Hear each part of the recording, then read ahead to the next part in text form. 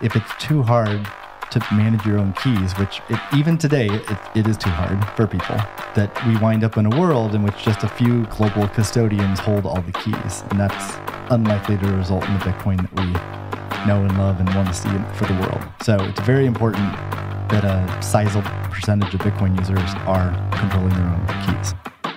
Hello there, how are you all doing? Welcome to the What Bitcoin Did podcast, which is brought to you by Gemini, the only place I am using for buying Bitcoin.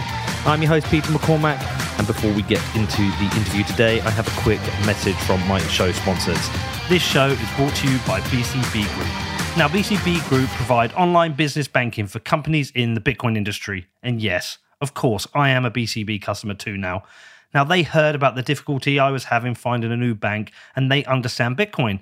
So when they reached out to me and said, Pete, you should move your account over to BCB Group, I was like, sure, sounds absolutely perfect for me.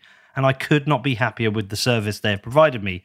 Now, BCB clients include major exchanges, market makers, funds, and miners active in the UK and Europe, but they are now expanding globally. They also have this amazing network called Blink, which facilitates instant free payments between BCB clients for all supported currencies. Now listen, I know some of you have also had trouble with your banking, and if you are looking for a banking provider who understands and supports Bitcoin companies rather than creating hurdles, then like me, you want to become a BCB customer. Now if you want to find out, please head over to bcbgroup.com/Peter, which is bcbgroup.com/Peter. Next up, it is Ledger, the world's most popular hardware wallet. Now listen, in Bitcoin, we have this saying, right? Not your keys, not your Bitcoin.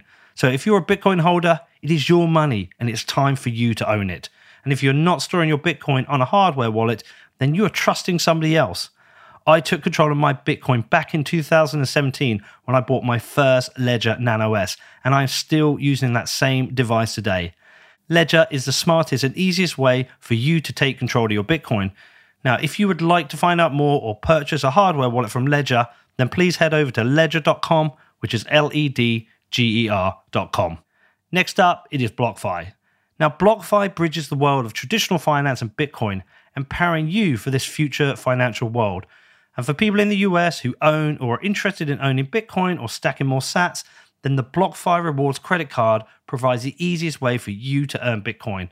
There are no fees to use this card, no annual fee, and no foreign transaction fees. And you can get 3.5% back in Bitcoin on all purchases in your first 3 months, and then 1.5% back forever after. And also, for every dollar you spend over $50,000 annually, you can get 2% back in Bitcoin.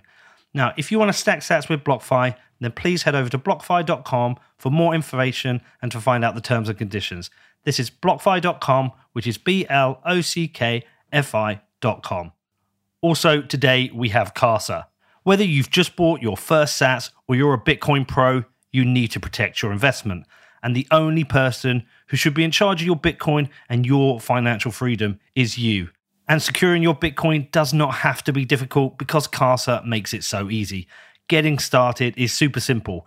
You just download the app, create an account, and enjoy a 30-day free trial. And if you need some assistance, it is just a click or phone call away. Casa has best-in-class customer support and free online resources to support you. Now, 12 Canada recently showed us the importance of self-custody and taking control of your money when they froze protesters' finances with no warning. Take your financial freedom into your hands by self-custodying your Bitcoin so it can never be frozen without your consent.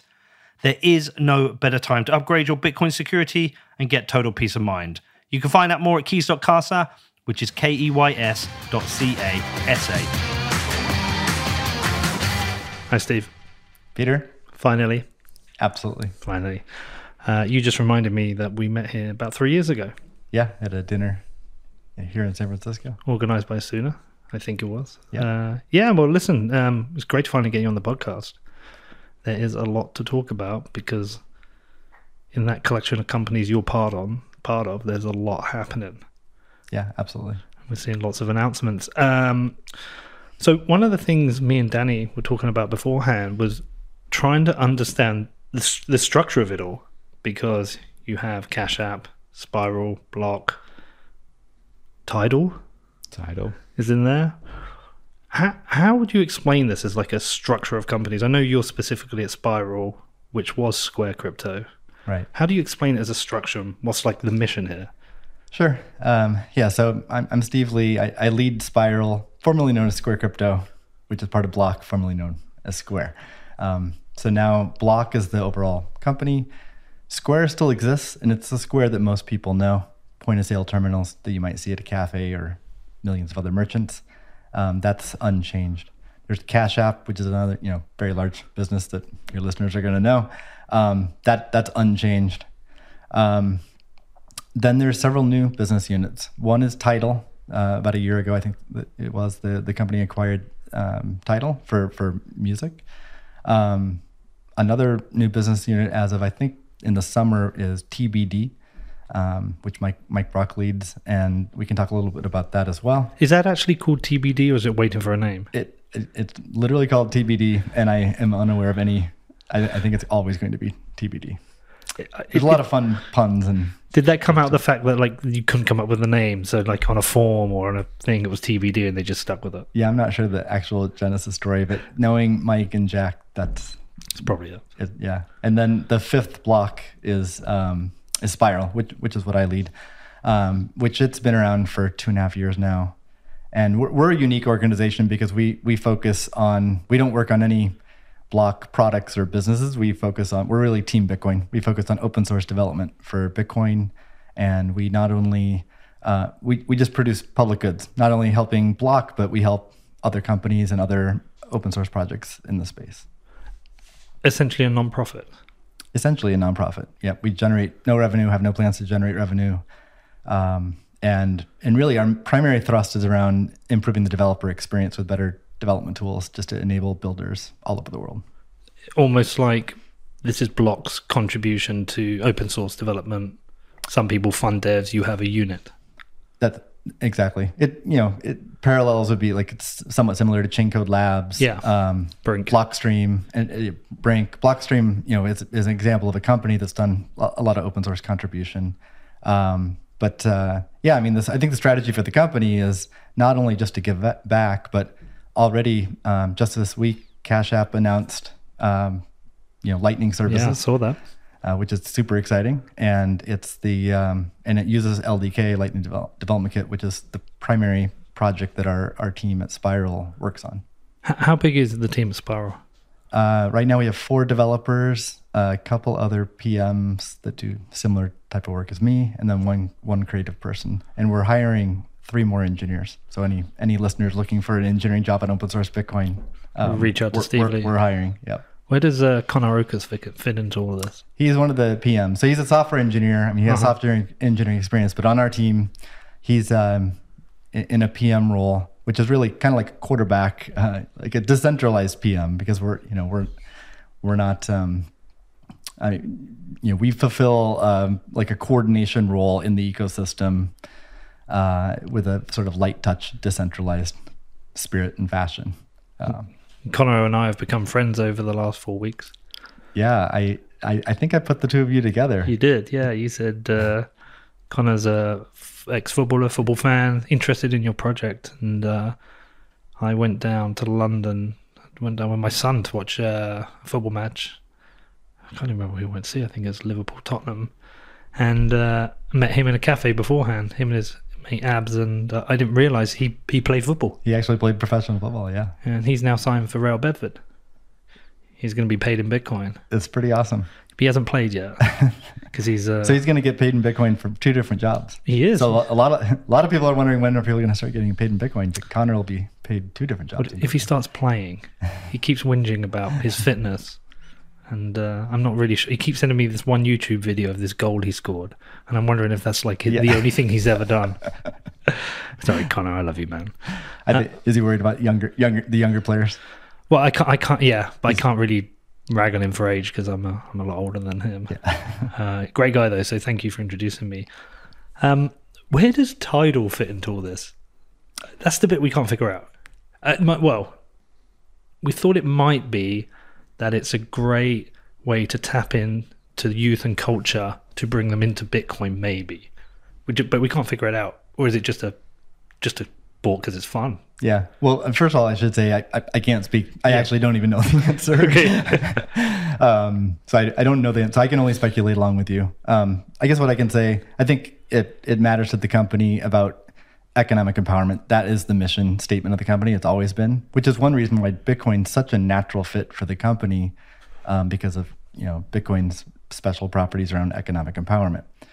With Tidal, I think with artists, there's definitely an interest in the company in helping economic empowerment with artists and breaking down some of the historical challenges. So I think that's probably part of the thinking. And then I think NFTs could be potentially interesting for that as well. We'll come back to NFTs. So do you see there's a chance that Lightning may be integrated into Tidal to support creators and artists? We'll see. I mean, like right now, the most... That's a yes. No, honestly, I don't know.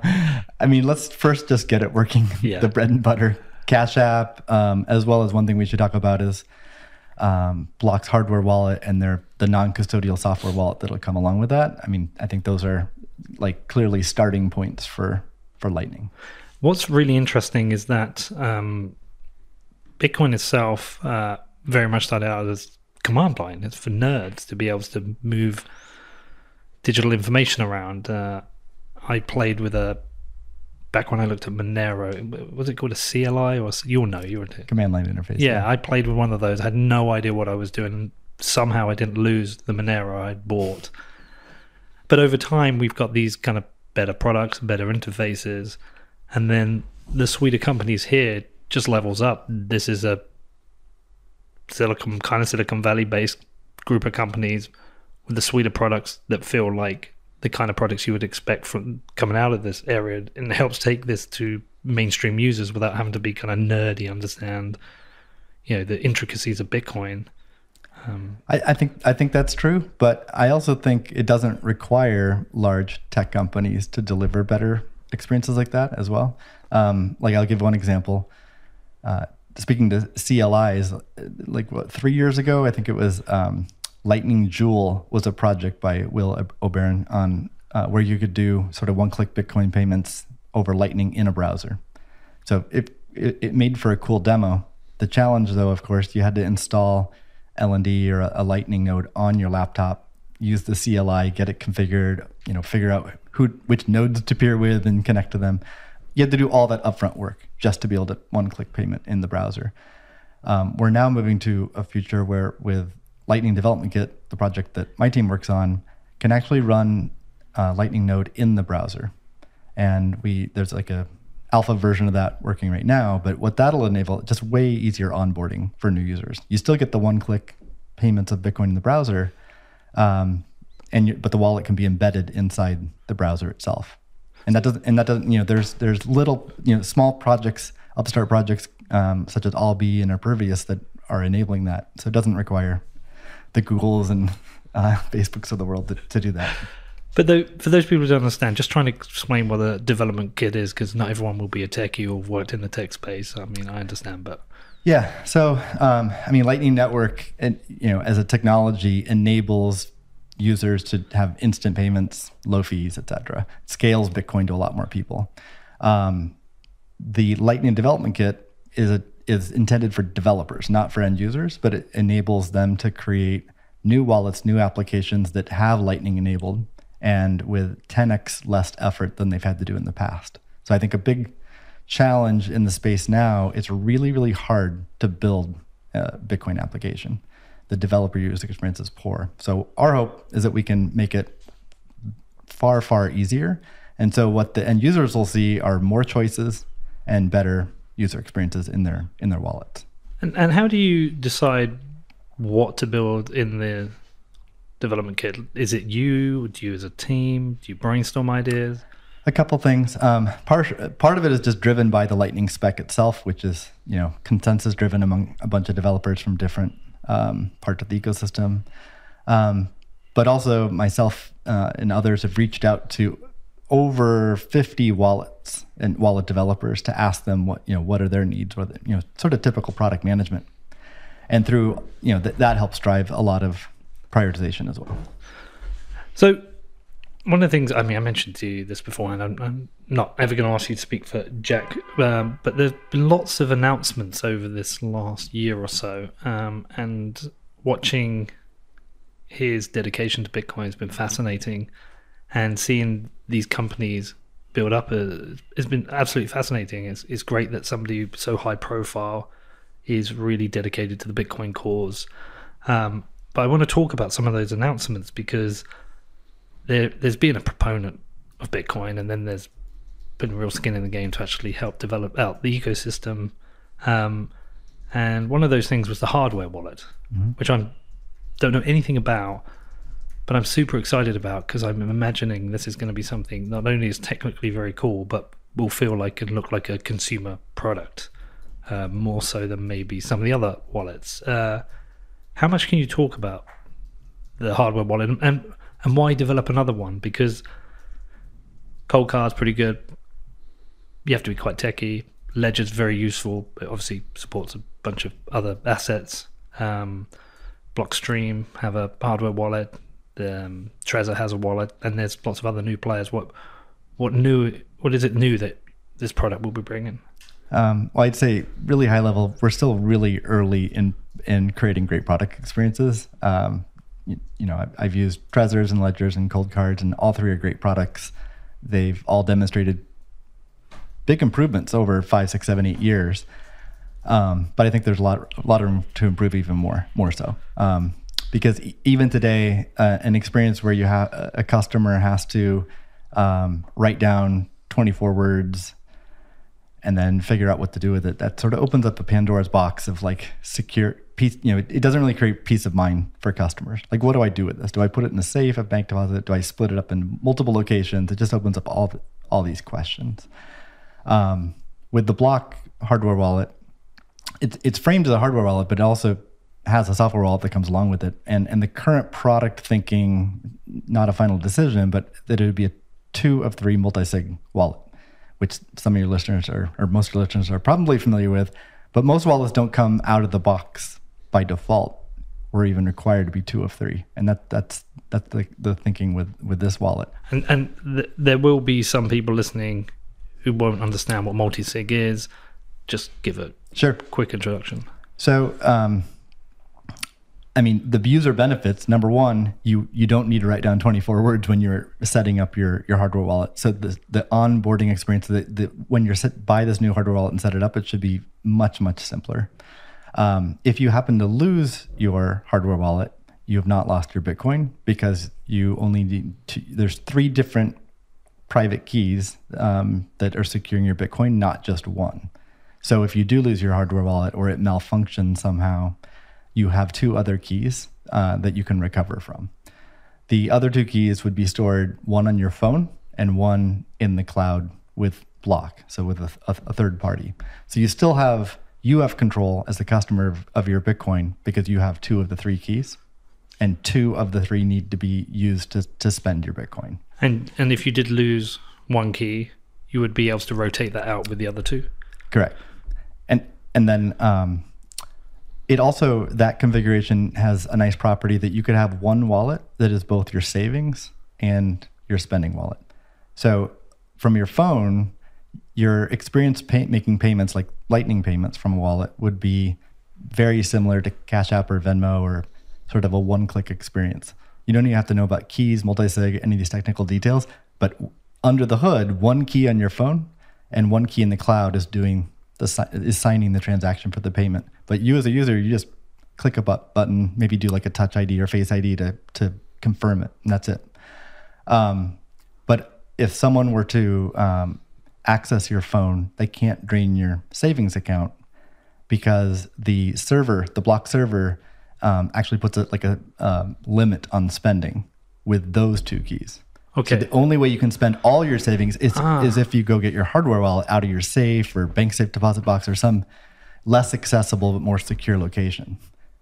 So it's a beautiful mix of, you still get all the benefits of self-sovereignty. You're in control of your Bitcoin, Block or no third party is. You get the security of this hardware wallet that's tucked away and you're not carrying around with you. But you get the ease of use for payments as you come to expect from any kind of mobile app on your phone. Would it be a single?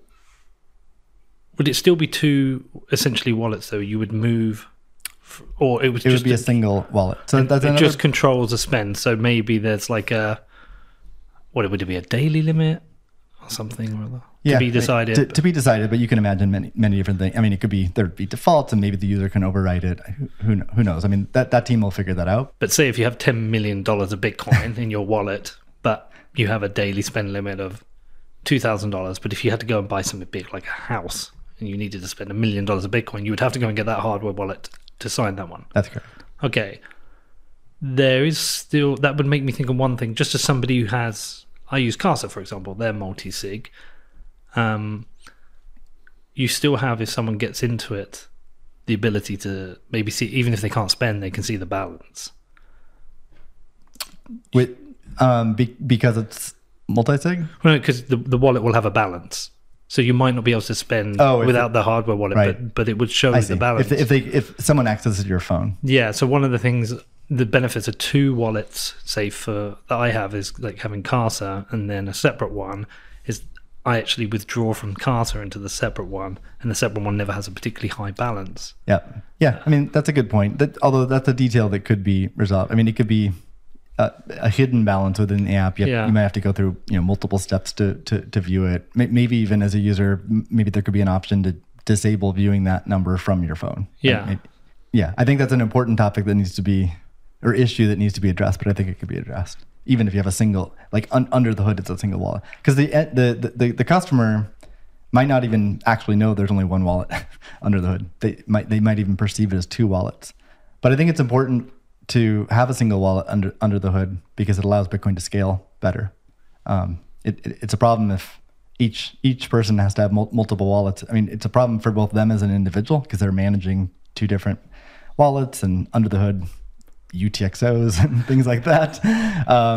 But from a network overall system perspective, it also scales better if there's just one wallet per person. But it's quite neat because one of the things when you try and explain multi-sig to people, it's like, well, yeah, because with a single signature, you have one private key, but when if you have a multi-sig, you have to have two of three, and already they're like, what do you want about? Yeah, this is like you send small amounts from your phone, and with large amounts you plug in your wallet. You don't really need to explain those things.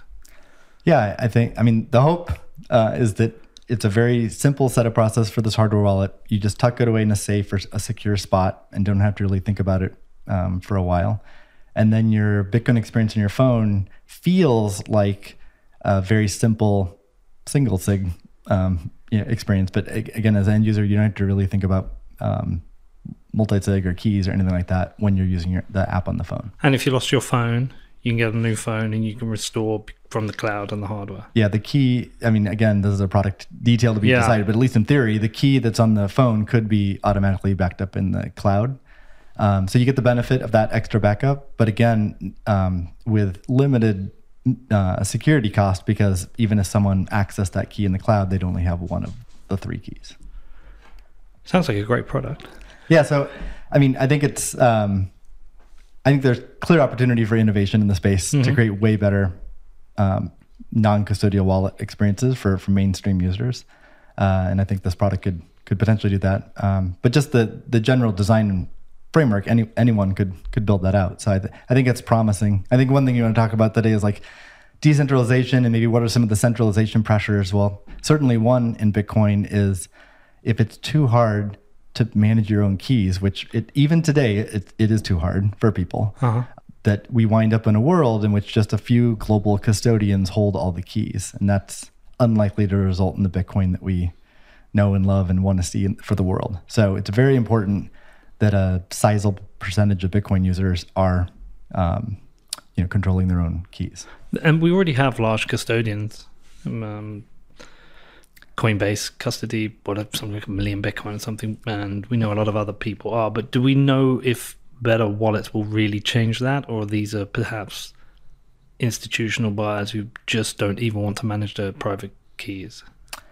Yeah, well, there's lots of different types of customers. Of course. Institutional buyers is one, and they might be one of the hardest customers to to convert to non-custodial because they have other consideration. I mean, first of all, they typically have a larger amount of Bitcoin, but they might have some other like regulatory or various like policy issues where they need to do that.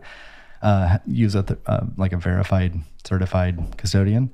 But there's lots of other types of, I mean, the hope is that people all around the world, not just wealthy investors, have Bitcoin and use Bitcoin.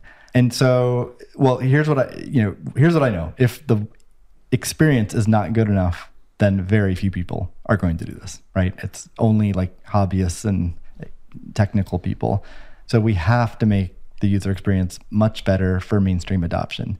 Will they adopt it then? I'm optimistic. I think so, because I think the question will flip from why should I do that? I'm used to a bank. I'm used to trusting someone else. So why should I go through this hassle to do it this other way? What is the benefit? The question will flip to why wouldn't I? Because it's basically just as easy. And so why that can just become the default experience for a lot of people. So I think we'll see that flippening, if you will, in the future. Do you know much about whether, like, how Lightning will be integrated? There is wallets such as Blue Wallet, which separates base chain and Lightning, but Moon Wallet, which I haven't actually properly used myself, but my understanding is that it's just one balance and obfuscates which is which. Yeah, like things get really complicated at that point. There's a desire from the Block non-custodial wallet team to support Lightning. Spiral, my team, our primary project again is LDK. We work on Lightning all the time, and we don't just work with the Block wallet team. We work with, Phoenix and Moon and like all the different Lightning wallets and companies in this space. There's a lot of different technical design options for how to deliver a Lightning wallet. They all have trade-offs. What Spiral really tries to push for is the most kind of extreme meaning the hardest to do, but one that preserves privacy, that enables mobile phone wallets that don't depend on trusted servers. That's what we're pushing for. And it does have the most barriers and challenges, but we're optimistic that can be done. I still don't understand what the Moon Wallet's doing, because I don't understand how it's making the decision, and you as a user understands what fees you're going to pay, because whether it moves via Lightning or base chain, it's an entirely different set of trade-off on fees. Well, you're not alone. I can't explain it either. So I don't know. I could speak to that at a high level, and then like Breeze and Phoenix are two other sort of best-in-class Lightning wallets, and best-in-class in terms of like their user experience is quite good. All three of them at a high level do some type of automatic channel management. So for people not familiar with Lightning Network, your wallet connects to other Lightning nodes in the network, and that's how your payments are routed to other people. And so without automatic channel management, you as the user have to like figure out which nodes to connect to. You have to set up those connections, manage how much the liquidity or how much amounts are in each channel. It's a huge burden. If you're like operating a node in the network to try to earn revenue, like a routing node, then it's reasonable to expect that type of hands-on management. If you're just a normal person wanting to like receive some Bitcoin, spend some Bitcoin, then that's too much. So Breeze, Phoenix, and Moon all have created much better user experiences that do that for you. I think they all approach it slightly different ways. The term is Lightning Service Provider. What they're is what they're doing. And how? It's probably a tough question to answer, but how mature or immature is the Lightning Network at the moment? Because my experience using Blue Wallet is great, but it's custodial. Well, it's custodial for now, but Blue Wallet actually was the first project to adopt Lightning Development Kit, LDK. Really? Yeah, it's not... Goodbye, Nuno. So they've done all the technical work to integrate LDK. They have like an alpha version of Blue Wallet for both iPhone and Android, which did change their Lightning Wallet from custodial to non-custodial. It's not yet available publicly. And I don't know exactly the reasons why not yet, but I think the LSP that I mentioned a few minutes ago is might be a reason why they're still trying to figure out plans around that. But yeah, I mean, where is Lightning Network overall? I'd still say like alpha stage, like early days, whatever, third inning of a baseball game. It's still really early, but I mean, you can look back at the past 3 years and see tremendous growth. I mean, Cash App launching with Lightning Network is fantastic. It has tens of millions of users, and it's great to have a big brand and big service supporting Lightning Network. Through conversations I've had with many other big companies in the space and smaller projects, I think we're just going to see more and more Lightning adoption this year, next year, and the network itself will grow and make payments faster. The success rate of a payment. I mean, already, I think a few years ago, maybe you'd have a 1 in 4 chance of your payment actually going through, and now it's still not where it needs to be, but it's tremendously better. It's more like 9 times out of 10 the payment goes through, and so over time we're going to get it to 99% and also fast, consistently fast. What are the reasons that payments would fail right now? Is it mainly capacity? Is it struggling to find a route?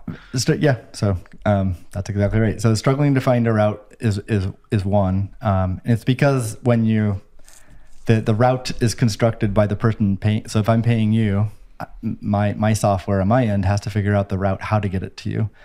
And what I don't know at the time is what the current capacity levels are of each payment channel to get to you. So I only know the total capacity, not the actual balance. And because of that, I can try a route and it might fail because the actual balances are too small. So learning more about the sort of the real-time nature of the network graph is really important for payment success. Another big challenge is on mobile phones. A big technical challenge is receiving money over Lightning Network on mobile phones, because unlike on-chain Bitcoin with Lightning Network, the receiver has to sign the transaction with their private key, which means people hear it, you need to be online. What does that actually mean? Well, if your phone's in your pocket, you're not online, because the way mobile operating systems work, you actually need your wallet app in the foreground. You need to be actively using it as a user to receive the payment. And it creates a really bad user experience, because most people have their phone in their pocket when they might receive money, and they can't actually receive the money then. So how is that solved? I mean, I have an account with OpenNode for my store, and I can always receive payments because it goes into my OpenNode wallet, and then I can withdraw to our wallet. Is it always going to require that almost like middleman service that's always on?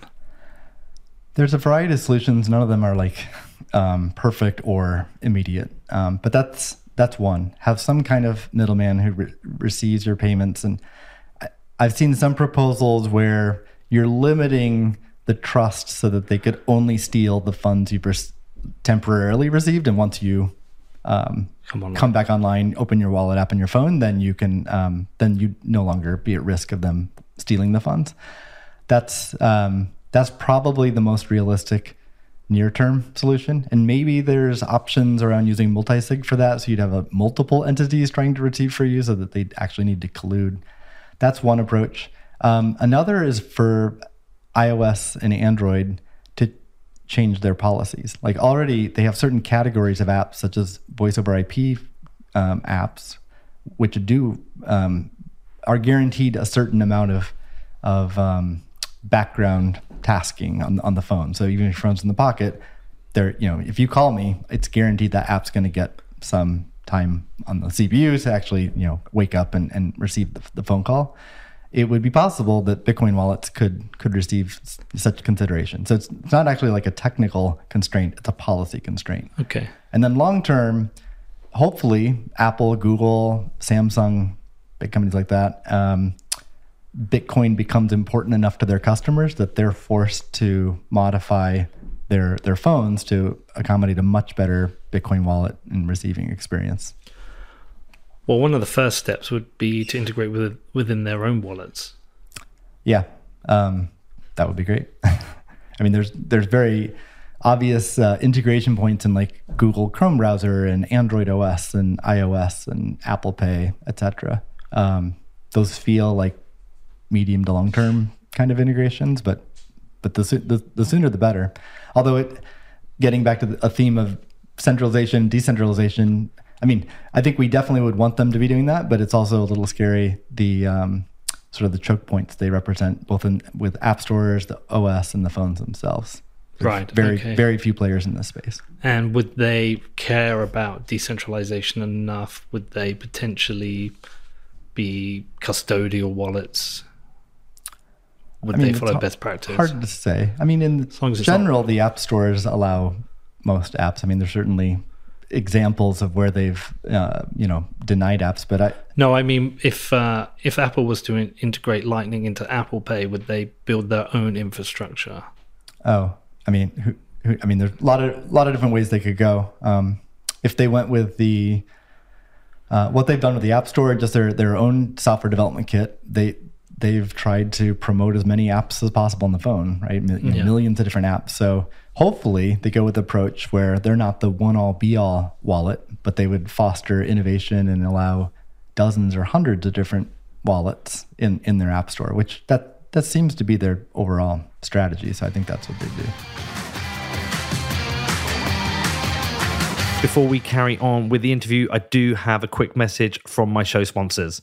This show is brought to you by Gemini, who I am using exclusively for buying and selling Bitcoin.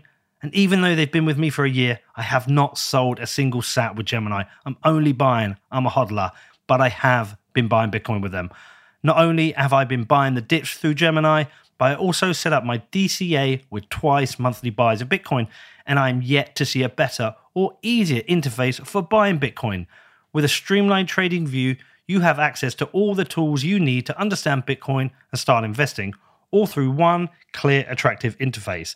And Gemini are now running a special offer for listeners of What Bitcoin Did. All you need to do is head over to gemini.com/WBD, and new customers will get $20 in Bitcoin when they trade $100 or more on Gemini. If you want to find out more, please head over to gemini.com/WBD, which is GEMINI.com/WBD. Next up, it's Level. Now, as the world migrates from traditional walled garden financial rails to Bitcoin, Level has rebuilt its Bitcoin trading app to become the first full-suite Bitcoin banking app. The Bitcoin revolution isn't just about investing dollars, it's about replacing them. So, while other apps help you to buy Bitcoin, the Level app lets you use your Bitcoin for daily life. You can get paid in Bitcoin, you can spend Bitcoin anywhere, and you can even earn Bitcoin rewards. All of this is alongside a traditional fiat account, so you can manage your Bitcoin alongside your traditional currencies. Now, Level are reserving 500 beta slots for WBD listeners ready to go all in and bank in Bitcoin. If you want to find out more, head over to level.co/WBD, which is lvl.co/WBD for info and early access. Next up, it's sportsbet.io, the very best place for online gaming because they're badasses and they accept Bitcoin. Now, we are over halfway through the season. Liverpool have just picked up their first trophy. Tottenham are struggling as ever. This season is going as planned. But how's it going to finish? Do you know how it's going to finish? Will Liverpool win the title? Will they snatch it away from City? Who's going to win the league? Who's going to win the Champions League? Who knows? Well, anyway, if you want to take a bet, sportsbet.io has got you covered. And not just with football. They cover tennis, motorsports, US sports, they even cover esports.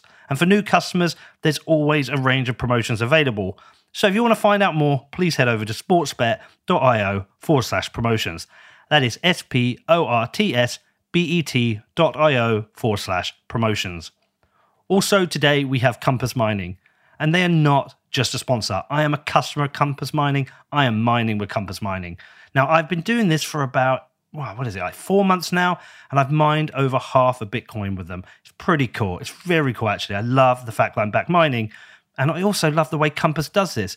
They've made mining accessible to everyone, and as a Bitcoiner, I'm happy to be supporting the decentralized growth of the hash rate. It was so easy to get onboarded, and now anyone can mine Bitcoin. You just pick your machines, choose your hosting facility, and they do all the rest of the work for you. Now, if you are interested in mining, or if you want to find out more, then please head over to compassmining.io. That is COMPASSMINING.io. Do you think it's inevitable that Apple and or Google moves into accepting Bitcoin as a means of payment?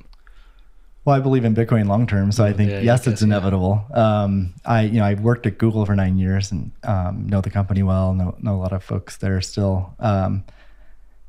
There's recent interest in Web3 blockchain stuff at Google, but yeah, hopefully that helps seed some interest in Bitcoin as well. That reminds me. Let me just go back a step because you brought up NFTs. Yeah.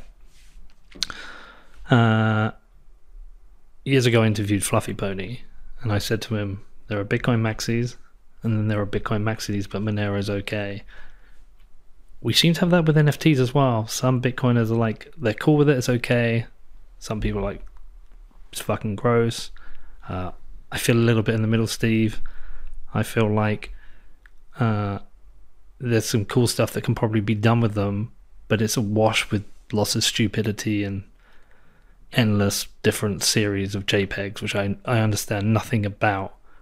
But there does seem to be some interesting things that can be done with NFTs in terms of, I don't know, tickets to events that you could easily, like if I had a concert I was going to tonight and I couldn't go, and I could send you the NFT and you could go. And there's also some ideas around multiple people attached to an NFT, so payments can be split. I'm not immediately writing off NFTs. I'm ignoring the whole Bored Apes and Yacht and Yellow Bananas, whatever stupid sets come in. But I am open to the idea there's some cool stuff that can be done with NFTs. What is your interest in that area? Yeah, you're putting me on the hot spot here. Yeah, no, I'm not a hater at all of NFTs. I've actually, quick context of how I got into the space. 2013, I read the Bitcoin white paper, sort of got it to that degree, but didn't really get into the space yet. Fast forward 4 years to 2017, I'd already quit Google, didn't have a job, so I had a lot of time on my hands. Interestingly, Ethereum brought me into the fold. I didn't know that. Yeah, sort of I don't know, I guess the Silicon Valley techie guy in me, like, the world supercomputer or whatever, like, was attractive to me. But then I spent 2017 studying Bitcoin and Ethereum and many other projects and coins. And I emerged from that like with deep conviction on Bitcoin that I didn't have previously, and just a better understanding of money and a lot of things that people who go down the Bitcoin rabbit hole do. I went through that in 2017 and I didn't, and so part of that exploration, even in 2017, NFTs and DAOs were in DeFi were all concepts and being talked about. I think all of them, and also including like giving users their data back, which I guess maybe is part of one of the Web3 themes. So instead of storing it with Google and big cloud companies, you control your data. I agree I think they're all interesting concepts, and I think people's lives would be better in the future if they all come to fruition and actually can be realized. So that's never changed. I just personally focused on Bitcoin because I thought that was like by far the most impactful thing compared to any of these other cryptocurrency projects, like 1,000x more important for the world. And I'm very driven by making Bitcoin a great currency people can use. If I completely believe in the store value narrative, digital gold. But if that's all I believed in, I would just be an investor and then move on and work on other things in my life. But I think actually delivering peer-to-peer money, as stated in the original white paper, I'm driven by that. So I'm really excited to have this opportunity at Spiral and Block because that's consistent with what the organization believes as well. So I think NFTs are interesting. I'm mainly skeptical about a lot of the underlying platforms supporting them. I also have a question, how much decentralization is really needed for NFTs? Most NFTs are tied to some kind of real world concept, either be it something physical like real estate or copyright or some legal concept we have. So it's not this like Bitcoin's beautiful because it's fully described within the protocol and doesn't need to be tied to anything in the real world, where NFTs often do. So I kind of feel like a less decentralized solution would be better for NFTs. And then you wouldn't be paying $200 gas fees to mint your NFT either, which would make it more accessible to people. Like $200 gas fees for an NFT is the opposite of economic empowerment for people. Because if you are creating the new best form of money, which essentially is routing around government money, it's important to be decentralized because you're taking power away from the state, and therefore it's a threat to the state. They might want to switch it off, but if you're creating NFTs, they aren't really a threat to the state. We're not routing around anything. What we're actually doing is just creating useful technology. And one of the useful things about that technology is there's an asset that can move digitally from one person to another. Therefore, it's really about how you move those assets, because a record in an SQL database isn't the same as owning something within a wallet. I think so. I mean, I guess what I feel strongly about is Bitcoin does need extreme levels of decentralization and security because of what it's proposing. You know, it's trying to be a new form of money, which there's not that many forms of money, and it's super exciting new form of money. NFTs, it's more of I have a question. I questioned, do they need Bitcoin or even Ethereum level of decentralization? Maybe. And also NFT, there's lots of different types of NFTs. Maybe some need more than others, and so maybe there are like different smart contract platforms that can each be successful with different use cases. Who knows? But for my own time and Spiral's time, we focus on Bitcoin because we just think it's a much bigger idea, and that's not to disparage other use cases and other projects. It's just this Bitcoin is a unique event in our life, I think. A unique event in our life. I've got a bit of a question here. Sure. You said that when you got into this space, it was through Ethereum. You then landed on Bitcoin, but what I want to know is, like, in Silicon Valley, it seems that everyone always goes to the shitcoins first, and like you see that now with like Avalanche and Solana and all that sort of stuff. Why do you think that is? Why don't you think people end up with Bitcoin in Silicon Valley?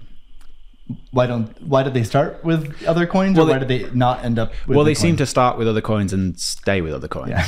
Or start with Bitcoin and end up at other coins. So, I mean, you had Dan Held on your show, and he spoke to this. I agree with I listened to that whole or one or two episodes he had, and agree with everything he said. That matches my. I've been here 20 years in the Bay Area, so that matches my experience. There's all I think there's just pattern matching you develop in the Bay Area and in big tech companies and venture capital firms and entrepreneurs, pattern matching of like innovation and moving fast and break shit. And it's just the opposite of almost everything Bitcoin is. Also, there is no pattern matching for us in terms of inventing a new form of money, because that only happens on like century scales, not every few years, like the typical tech cycle. So I don't think the wisdom and experience of people in big tech doesn't completely apply to Bitcoin, because they're not used to. There is no pattern matching for them on this new form of money. So there's less emphasis on like the credibility of the monetary policy and more of the economics and finance side of Bitcoin versus innovation and tech side. I love that idea, though, this like unique event in our lifetime, or a unique event in multiple generations, that feel very lucky to work on this. I mean, mine's just asking questions. You're getting in there, building that, but it's almost like it sounds like you feel like honored or lucky or just. I do. I mean, some of my friends wonder why I don't get into Web3, DeFi, start my own coin or whatever. But go work for Chris Dixon.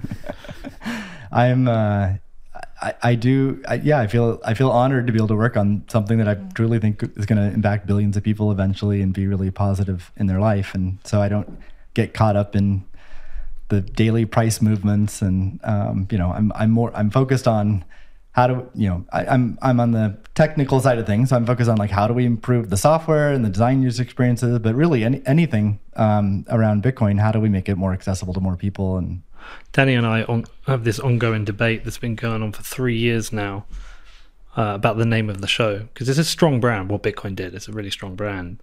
But many a times we've thought of just changing the name just to my name, not as an ego thing, but as a trying to reach out to wider guests and talk about wider topics.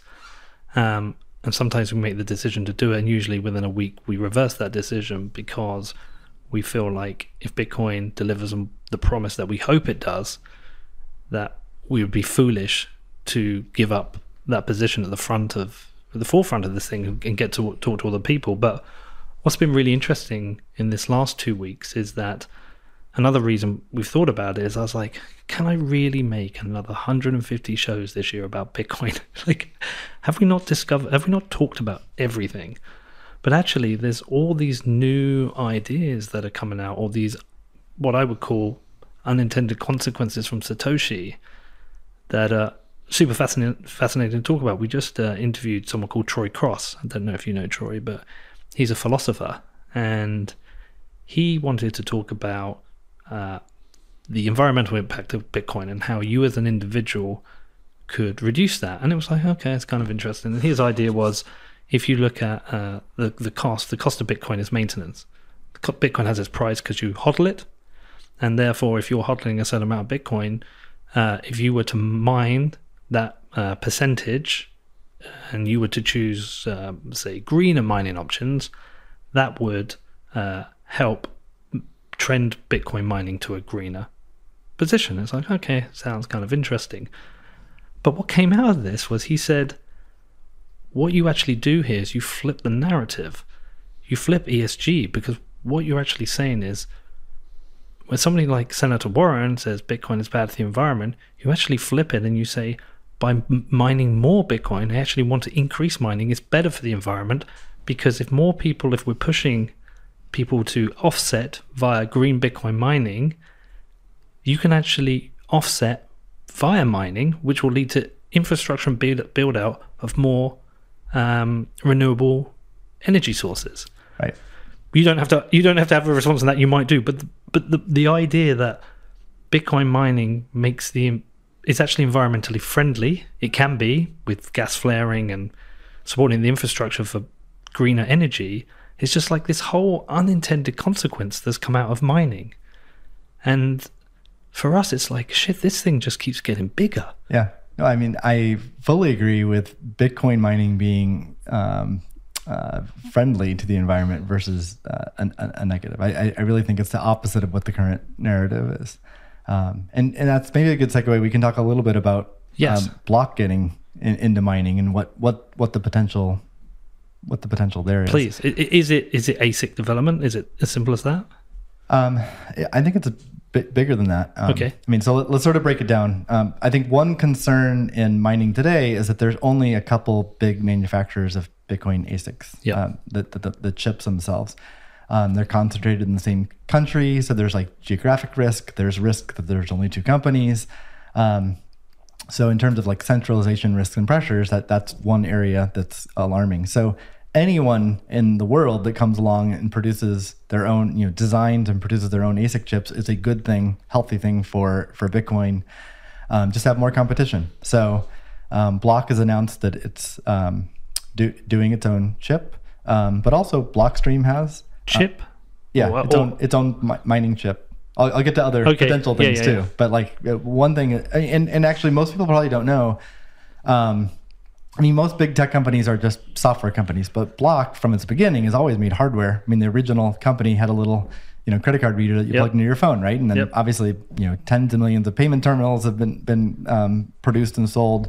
So the company knows hardware, and the company knows ASICs. For over 6 years, the company has custom designed their own ASICs, and so that go in their payment terminals. So Block Square already has a team of ASIC experts and designers.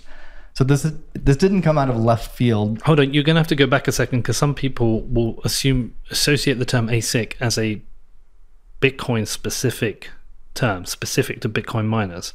But that's clearly not the case. So it stands for application specific integrated circuit. It's really just if you have like what the kind of computers that are in your phone or your laptop are general CPUs, central processing units, that can handle all kinds of different applications. If you have one particular application that you only care about and you really want to hyper optimize, you can create silicon that only does that but does it really as efficiently as possible. And that's what ASICs are. For Bitcoin mining, the SHA-256 algorithm, which is part of the protocol for mining, that's what Bitcoin mining ASICs are. But ASICs is a general term. That makes it more interesting because I hadn't made the link between the Square terminals and the ability, or the team and the understanding and the background to be able to make the chips. Yeah, so this wasn't just like, it's not just because Jack likes Bitcoin, we're going to do it. We actually have experts at the company who have a long track record creating ASIC chips and all, relationships with foundries and just knowing how to build hardware. So part of this is creating chips, but it's not just Block. Like Blockstream announced a chip. Didn't they buy a company? I think they bought. I can't remember. It's an Israeli company. Yeah. Spoon Doolies or something like that. Spawn Duty. Yeah. I don't know how to pronounce it.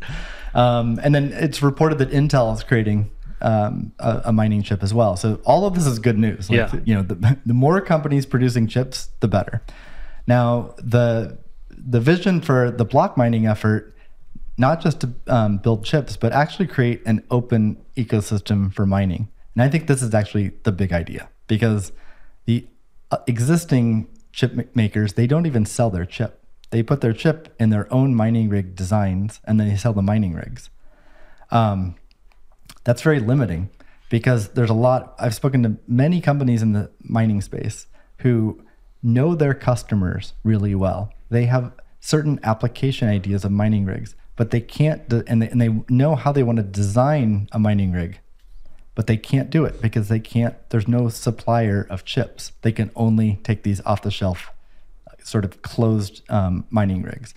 So so Block intends to sell the mining chips directly, and presumably, or I don't know about Intel and Blockstream and others, but hopefully, there's more suppliers of chips that will sell the chips directly, and that's going to help the entire ecosystem out and provide data sheets, which really provides the information that describes the chip. A current problem in the space, there's a company called Brains who works on really smart firmware to make the mining rigs higher performance. They have to reverse engineer the chips from Bitmain and other manufacturers because there's no open data sheet. So they're constantly trying to figure out how those chips work when they change, because it breaks their firmware.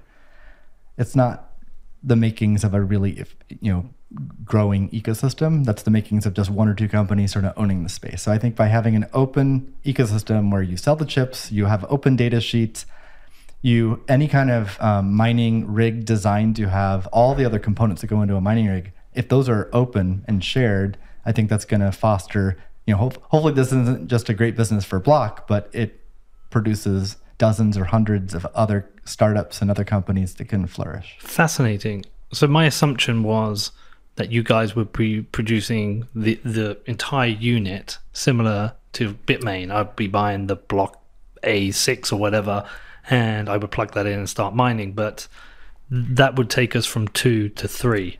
Yeah, whereas this takes us 2 to potentially hundreds. There's also interest from Block to produce mining rigs themselves. Fine, but if you're selling the chips, in addition, so I'd say success is not Block producing a mining rig and only doing that and selling it well. Yeah, the success would be not only Block doing that, but dozens or hundreds of other companies as well. Yeah, that would massively increase the decentralization of mining rigs. Absolutely, there'd be more suppliers. There'd be more choice. There'd be more competition. There'd be more types of mining. And the most extreme version, which we should talk about, is home mining. Yeah. Well, yeah. That's the dream. But that's the goal, right? That's the long-term dream. And I'm completely convinced it is going to happen over on a 8+ year time frame. But before we move on to that, can I just ask a question? Yeah. Where will the chips be manufactured? Do you know that yet?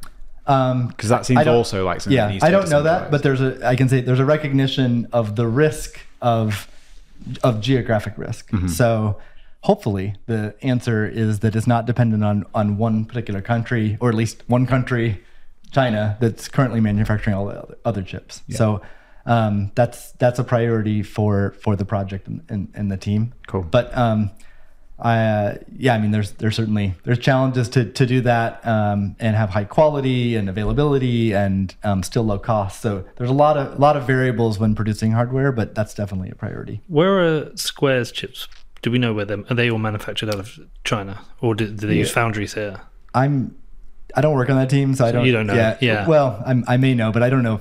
If it's public information. Yeah. Okay, that's fair. But I mean, it's not a surprise. Like so actually, speaking of centralization risks, so there's only a couple ASIC manufacturers, but there's also just a few foundries around the world as well. Yeah. And I was told it takes like 10 years to build a foundry. It takes a long time and a lot of money. I mean, the good news is that there's a lot of recent announcements for US-based foundries, Intel, TSMC, etc. That's great news. And at a time where Chinese jets are circling Taiwan, I think that's not surprising. Required and necessary. That's a huge concern. Yeah, that's fascinating. That's completely opened up what Block is doing here that I was completely unaware of, and yeah, that's fascinating. And I can say from dozens of conversations with people who know a lot more about mining than me, that are in the space, been doing it for years, they're very excited about this open ecosystem. I think it'll be great for their businesses. So I think it's going to be a win for Bitcoin decentralization, but a win for a lot of companies in this space as well. Do we know what kind of timeline we're talking about here? I mean, it's not going to happen like next month. Yeah. To design and create, manufacture a new chip is on the scale of like a few years. So, yeah. Okay. I doubt there's going to be, something, this year. But it's definitely it's funded. Yep. We're hiring for that team, and hopefully they execute. And just also fascinating that Intel are looking at this. Yeah. Absolutely. I getting back to the home mining. Yeah. I mean, even before getting there, you brought up ESG and environment a few minutes ago. I'm now convinced that like solar and wind can be effective sources of energy for mining, whereas previously I didn't have the strongest answer, and I wasn't really hearing from anyone else either, because of the economics. Because if you have energy sources, even if they're cheap, or even like literally, if they cost zero, if it costs you nothing, it's just surplus energy. If it's only available, say like 30 or 40% of the time, you're competing against 24/7 global miners. So if you can only mine 40% of the time and competing against people who buy the same equipment as you, you're going to get competed out. I mean, in today's mining environment, the profit margins are so large that you could plug it in the wall here in San Francisco and still probably profit. But at equilibrium, the total profits converge towards zero. Yeah.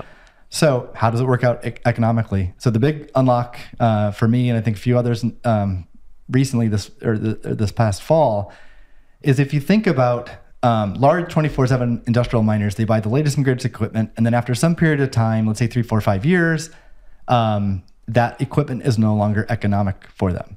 So what do they do with it? Well, if there's no other market or no other type of miner, they would throw it away. Or they basically have e-waste. They might even have to pay money to get rid of the equipment. So at the very least, it would be $0. It might even be -$. They might even pay someone to take the equipment.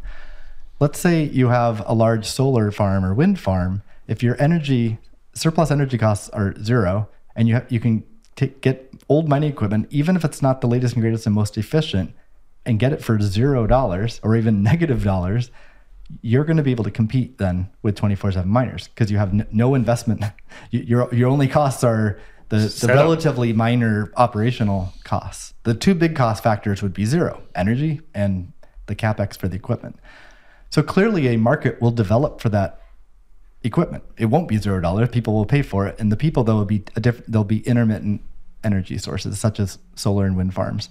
And then you can take that down to the scale of an individual home, where you might have solar panels at home. And, I have solar panels in my home here in California, and currently PG&E, I think, is forced by the government to pay me money to take my excess energy, but put it into the grid. But they don't even need it for the grid. Because when I'm producing a surplus, like at noon or 1 p.m. Everyone is. Everyone is. Yeah. And the demand, that doesn't match the demand. The demand is at 5 p.m., 6 p.m., 7 p.m., 8 p.m. So they're only paying me because the government's forcing them to. That's not a sustainable solution. So as the market forces prevail, there'll be a bunch of solar owners that have excess energy and they'll have no use for it. If they can imagine a mining box that, addresses noise factors, addresses heat factors, maybe even turns the heat produced into something productive at home, heating your swimming pool or your home or something like that, and is turnkey. You just plug in and it works. And it's using not the latest generation mining chip, but actually maybe 4 years old, but is sold at a much lower price point. Then it's economically viable, and you'll be able to get a payback period that's realistic for that equipment. That's fascinating. So I do think that's going to happen in the next decade, all the way to the home miner. And the manufacturers of the solar panels that go on the roofs may be incentivized to build this into their business. Yeah, you can imagine all kinds of distribution paths and different companies that, again, you mentioned earlier about Bitcoin touching on more and more things over time. Already we're seeing how it touches on public utilities and energy companies, but all of a sudden, totally different companies will be incentivized to integrate this. It could be part of their business model. Another exciting thing about that, so there's the potential to improve decentralization of the ASIC chips, the mining rigs, the number of people mining. I mean, imagine that world where millions, tens of millions, 100 million people around the world who have off the grid solar and they are mining. That's a beautiful world. Well, it adds to the conversation we had with Troy. Definitely. And so there's the hardware side, but there's also the software side. So today we have mining pools and miners, and the mining pools are the ones that run the Bitcoin Core, full nodes. They're the pools are the ones that select transactions. One thing that drives me nuts about the term mining and what most people new to Bitcoin think of mining is that it's only intended to create new Bitcoin. You're digging and mining Bitcoin. But the primary purpose of mining, and the one that will last forever, is transaction selection, and actually basically fulfilling the duties of a central bank, providing settlement and transactions. Mining, minting of new Bitcoin is super important as well, and that's a critical part. But it goes away over time.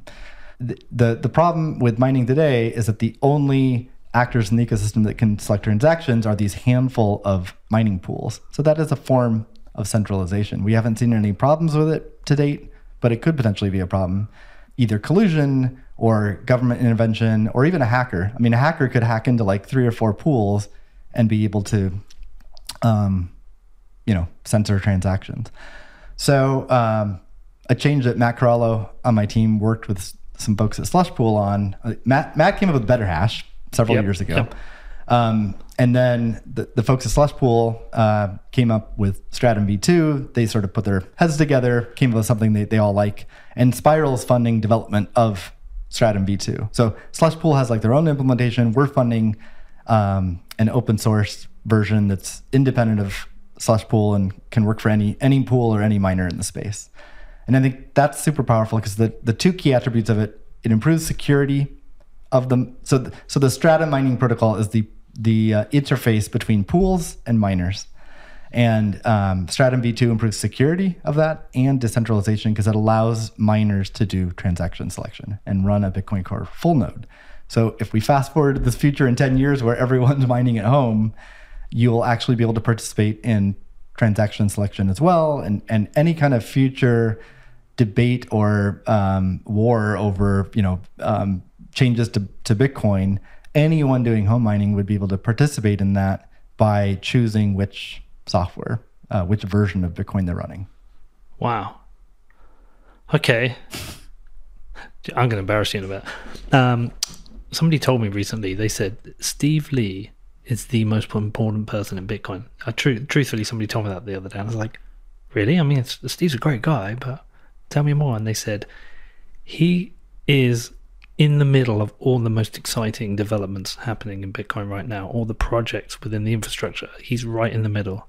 I mean, you'd probably be embarrassed by somebody telling me that. But it is. These are fascinating. Yeah. Well, I do work hard, and I think I have the right attitude and spirit for Bitcoin. So hopefully I joke with friends about when we see other longtime Bitcoiners sort of introduce their own coin or shill some other coin or whatever. I'm always like, when's the day that's going to happen to the rest Steve, of us? you're not going to do that. I don't think I'll do that. I think for some people, if it hasn't happened, it wouldn't happen. Like we've had our chance. We could have done WBD coin or whatever, like some other podcast did, and made loads of money. Yep. Yeah, I do. And I respect you guys for that, for staying true to it for 4 years now or however long it's been. We don't need to. We're very fortunate to get to do this, to sit down with people like yourself and Troy earlier. We're super fortunate. We don't want to fuck that up. Okay, tell me about TBD. I was about to say, tell me about WBD. Tell me about TBD. So it's a new business unit announced last summer. Mike Brock runs it, who's been at Square for a long time, or I guess now Block. It's a little bit TBD. I know. What it's going to do. I mean, I'll speak to what they have announced and published. I mean, they published a white paper, I think it was November timeframe, for a decentralized exchange, but different than what sort of the topic du jour is for DEXs. It's not like Uniswap or those types of DEXs, which popular DEXs today are just for cryptocurrency tokens to exchange between each other. But they don't handle fiat to crypto or back. And the intention of the white paper that TBD published is actually the bridge between fiat world and Bitcoin and other cryptocurrencies, and trying to make it better, both improve decentralization, so that you don't have to that the only solutions are not just heavily regulated companies like Coinbase and Block, but also make it better for wallet developers. Like imagine a Phoenix or Moon or Breeze wallet that you can download and you can actually acquire Bitcoin within the wallet itself. And some wallets do that. And there's MoonPay, and there's several different startups that are doing, I think, quite well by facilitating that. But that's a single solution that gets tightly integrated into that wallet. The idea with TBDEX, which is the name of that protocol that was published, is that there could be an infinite number of liquidity providers that connect to your wallet. So as a user, you would download a wallet and out of the box be able to buy Bitcoin and be able to select from different providers. Some of those providers might be very large companies like banks and Coinbases and Blocks of the world. It could be smaller startups from random places around the earth, and it could be individuals. It could run the gamut. Part of that protocol does have like identity and KYC aspects, but the KYC it's a variable. So if you're an American institution that's being regulated, I mean, you're obligated to collect a certain amount of information. The protocol will support that, but it doesn't require it. So if you're willing to provide liquidity with no KYC, the protocol allows for that. Depending on which jurisdiction you're in, that may or may not be illegal. Even if it's legal, you still have to deal with fraud and other risks. But at least the protocol is sort of like neutral towards that, and hopefully allows the free market to flourish. And how is the fiat represented in that DEX? Will it require a stable coin? TBD. I actually don't know the answer. Yeah, because that's the only bit I don't understand about this. Yeah, so I think the promise of that's super exciting. The exact details are still being worked out, I think, and I don't really know, what the timeframes are, and even the group itself. I mean, obviously they can be successful with that. That alone is tremendously powerful and important for the whole ecosystem. But there's enough latitude to that group that they can do other things as well around. It's fascinating.